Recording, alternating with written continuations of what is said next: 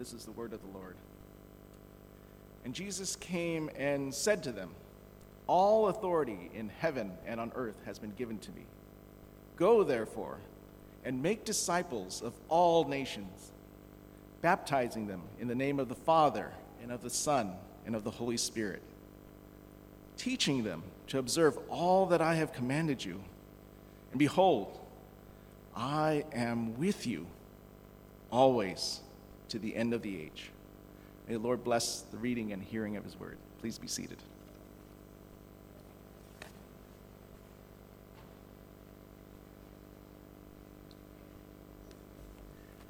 Good morning. Yesterday is the Lunar New Year or Chinese New Year. And so happy New Year to you, to all of you. And in fact, not only China is celebrating New Year, the Lunar New Year, but also other countries such as Brunei, Indonesia, Malaysia, and North Korea, South Korea, Singapore, and Vietnam, and so on and so forth. So earlier mentioned that our church, we set aside today as one of the 2 baptism Sundays for this year. And the other one is on August the 9th, the second Sunday of August. Praise God that today we had 8 brothers and sisters receive baptism earlier in the combined Chinese worship service. 4 from Cantonese and 4 from Mandarin. And but even though we don't have EM candidates, but we will have 2 candidates, actually, 1 brother and 1 sister going to share their salvation testimony. I'm looking forward, maybe comes August the 9th, and then we're going to see more people from EM get baptized as well. Indeed, we praise God. The Lord Jesus said, "I tell you, there is great joy before the angels of God over one sinner who repents." Again, although we don't have a candidate from EM, but certainly we're looking forward.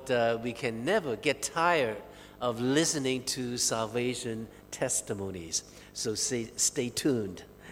While it is wonderful to see new believers get baptized into the family of God, we have to bear in mind that Jesus did not say in the Great Commission that we go therefore and make converts of all nations.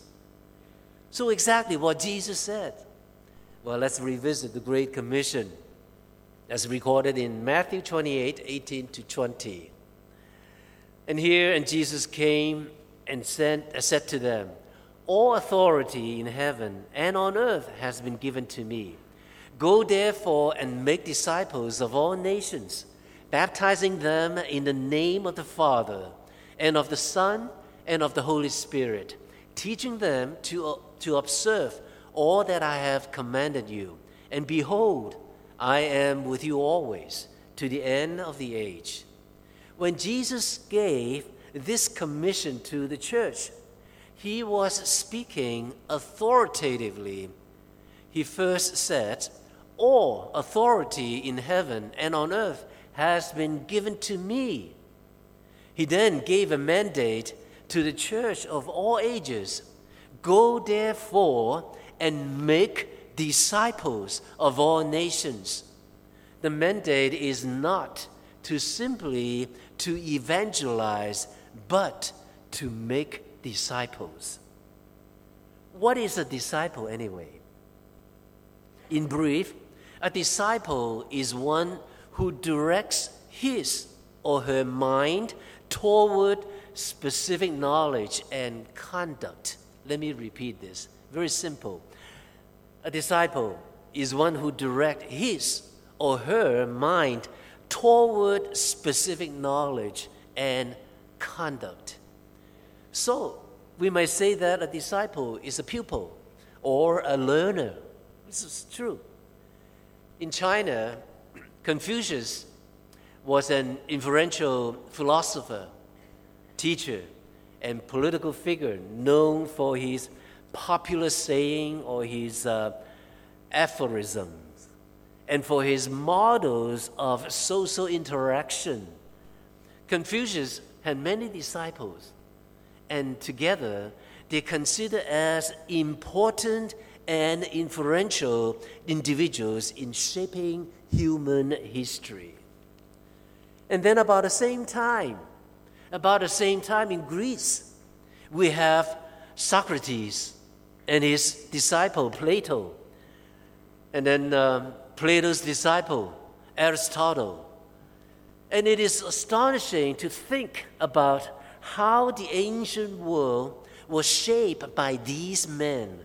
In fact, it would be difficult to understand the history of Western civilization without understanding the influence of these three individuals, who in their own way, they were each disciples of another.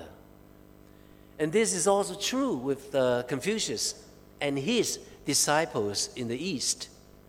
Whether East or West, these men and the disciples have contributed immensely to the thinking of humanity.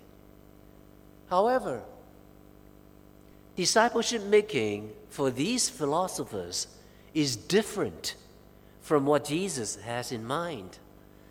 The Greek or the Chinese philosophers learn from the teachers, but then they try to improve from teaching, to improve on that teaching. However, Jesus' disciples have no such warrant.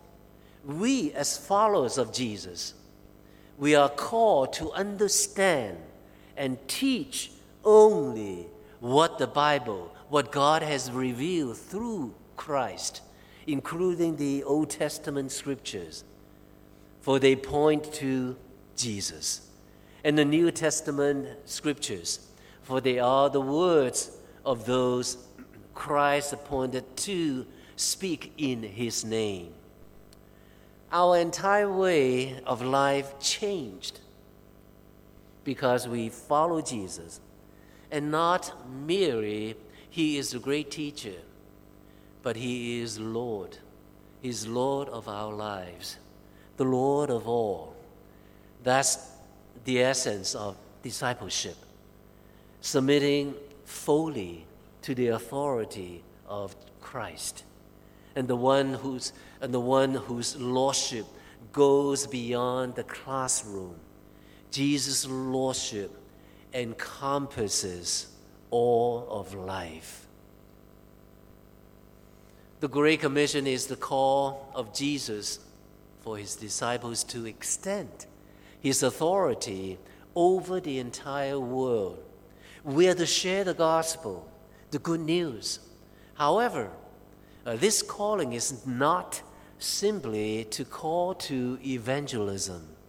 It is not merely a call to get students for our seminaries or for our colleges, such as Fuller, APU, Talbot, Gateway, or Cessna, and so forth.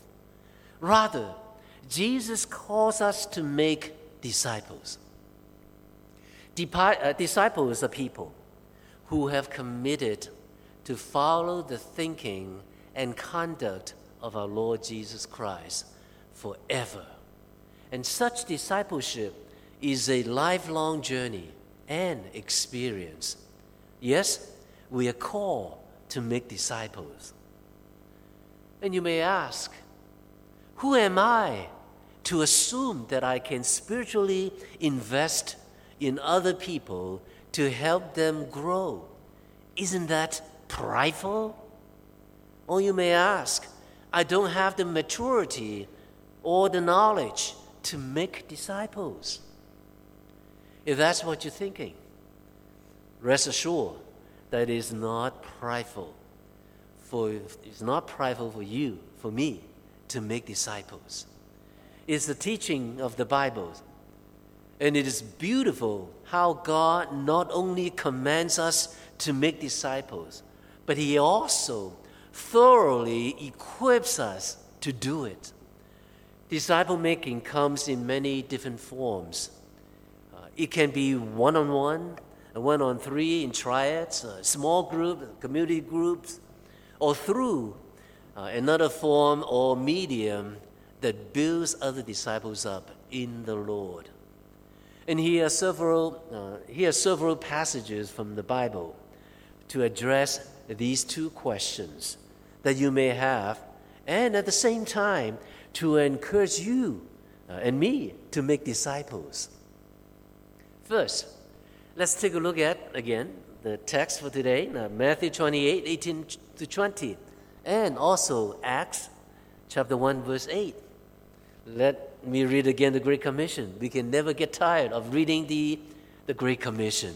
And Jesus came and said to them, "All authority in heaven and on earth has been given to me. Go therefore and make disciples of all nations, baptizing them in the name of the Father and of the Son and of the Holy Spirit, teaching them to observe all that I have commanded you. And behold, I am with you always, to the end of the age." And then Acts 1:8, "But you will receive power when the Holy Spirit has come upon you, and you will be my witnesses in Jerusalem and in all Judea and Samaria and to the end of the earth."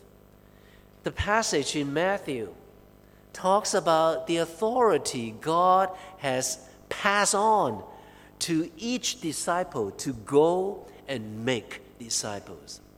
And then Acts 1:8 further speaks of the power we receive to make disciples. So, dear brothers and sisters, we have the authority and the power from God to make disciples. Second, we look at 2 Corinthians 10:8 and also 2 Corinthians 13:10. Chapter 10, verse 8, "For even if I boast a little too much of our authority, which the Lord gave for building you up and not for destroying you, I will not be ashamed." And then chapter 13, verse 10, "For this reason I write these things while I am away from you, that when I come I may not have to be severe in my use of the authority that the Lord has given me for building up and not for tearing down." And these two verses speak specifically of the authority the Lord gave Paul and also his group of disciples for building others up. All disciples today, including us, we are given that same authority that we can build one another up. And thirdly, let's take a look at 2 Corinthians chapter 3, verses 5 to 6.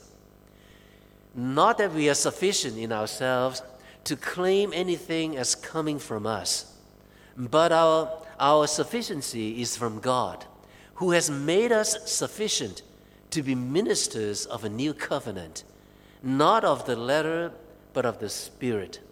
For the letter kills, but the Spirit gives life." The Bible verse encourages us by stating that our competence comes from God and not from ourselves. After all, it is God who works in us to will and to act or to work for his good purpose. Remember this as you engage in helping other people to grow. And finally, let's take a look at 1 Peter 4:10. Here it reads, "As each has received a gift, use it to serve one another as good stewards of God's varied grace."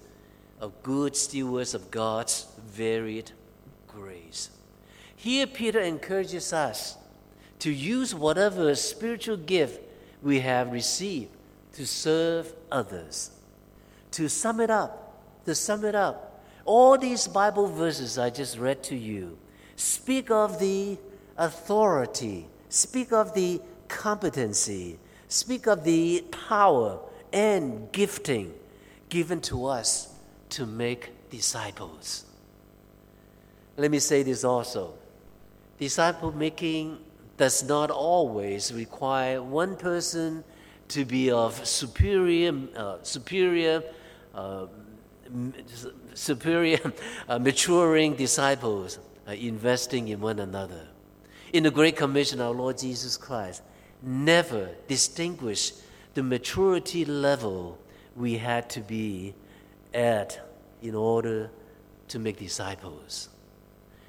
And as you know that we are in the strategy phase of planting a new church. And our church planting proposal is already in the hand of the board and is being reviewed. And so far, praise God, there are no major concerns about the proposal. And they will likely get approved in the near future. And I'm hoping that you and I, we should be excited about it. Because of this. CFC, the body of Christ, because of this, we are in desperate need of men and women who will obey the challenge of the Great Commission, regardless whether you're going to go out to church plant or stay home here with the mother church. So we need to continue to make disciples, regardless, staying here or going outside. Therefore, go and make disciples with the gifting, with the power, with the competency and authority that God has poured into you, so you can produce an abundance of lasting fruit that glorifies God. The theme for this year for our church is actually the same theme from last year, right behind me, and that is multiplying followers of Jesus. We want to keep it for another year, because it's not really 1 year is not enough. And we need to put it up here again to remind us the Lord's Great Commission. So may we continue, be faithful to the Lord's commission. And again, when we came up with this theme, we had evangelism in mind, but more than evangelism, we also had multiplication. We also had transformation in mind, or simply disciple-making in mind. And we define disciple-making this way. We define it this way. Disciple-making is a deliberate process in helping people over an extended period of time, guiding the experiences so that they become saved and ultimately develop into Christians who are mature and able to do the same with still others. I also like the way defined by Greg Alden in his book, Discipleship Essentials. He said, discipling is an intentional relationship in which we walk alongside one another in love to grow toward maturity in Christ. And this includes equipping these disciples to make disciples who make disciples. See that? To make disciples who make disciples. That's really what multiplication is all about. In other words, we don't just spread the gospel, people accept the Christ, get baptized, and that's the end of it. No. We continue, develop the person, continue to feed the word. We'll help the person to grow in the word of God, in his love. And then likewise, so that they too, they can go out and evangelize and also go out and make disciples of others. So regardless which definition of discipling we use, we, the church community, have to remember that the task of the church is not just to evangelize, but to disciple the world for Jesus. Many believe that a huge error has occurred over the last 2 centuries in the missionary movement. Our objective is, of course, to reach the world with the gospel message of salvation. But many denominations and mission organizations have been satisfied to give little more than salvation messages. The Great Commission makes it clear that it is simply not enough. Every person who accepted Christ must be anchored in Christ and taught how to live for Christ on a daily basis, in a day-to-day decision. And that's how we continue to multiply. CFC members are followers of Jesus. It is my prayer that all of us will improve or involve in disciple making, which is a deliberate process in helping others over an extended period of time, guiding their experiences so that they become saved and ultimately develop into Christians who are mature and able to do the same with still others. It is also my prayer that we will pray, that you will pray with me to ask God for guidance, ask God for wisdom, ask Him to shape our church with a strong disciple-making culture, that it will be our DNA to become a fruitful disciple maker. Pray for clear vision casting, and clarity in mission as we devote ourselves in various responsibilities and activities. Ask God to keep us focused on our vision and avoid mission shift or mission drift. Finally, it is my prayer that CFC will seek to grow as a gospel-centered church for the glory of our Lord Jesus Christ. A church that understands and embraces the fullness of the gospel as message, community, and mission. That is, the gospel is a message that is to be preached. The gospel of the message is to be preached to all people here at CFC. And that is, secondly, CFC is not a building, but a community that is continually being renewed by transforming power of the gospel. And thirdly, CFC understands and embraces the gospel as a call to mission, to declare that the kingdom of God is near. May God help us to multiply followers of Jesus for the days to come. Let us pray. Our dear Heavenly Father, we thank you. We thank you for calling us to make disciples. Help us to fulfill the great commission of our Lord Jesus Christ to make disciples of all nations, baptizing them in the name of the Father and of the Son and the Holy Spirit, teaching them to observe all that Jesus has commanded us. And in His name we pray. Amen. Somebody invite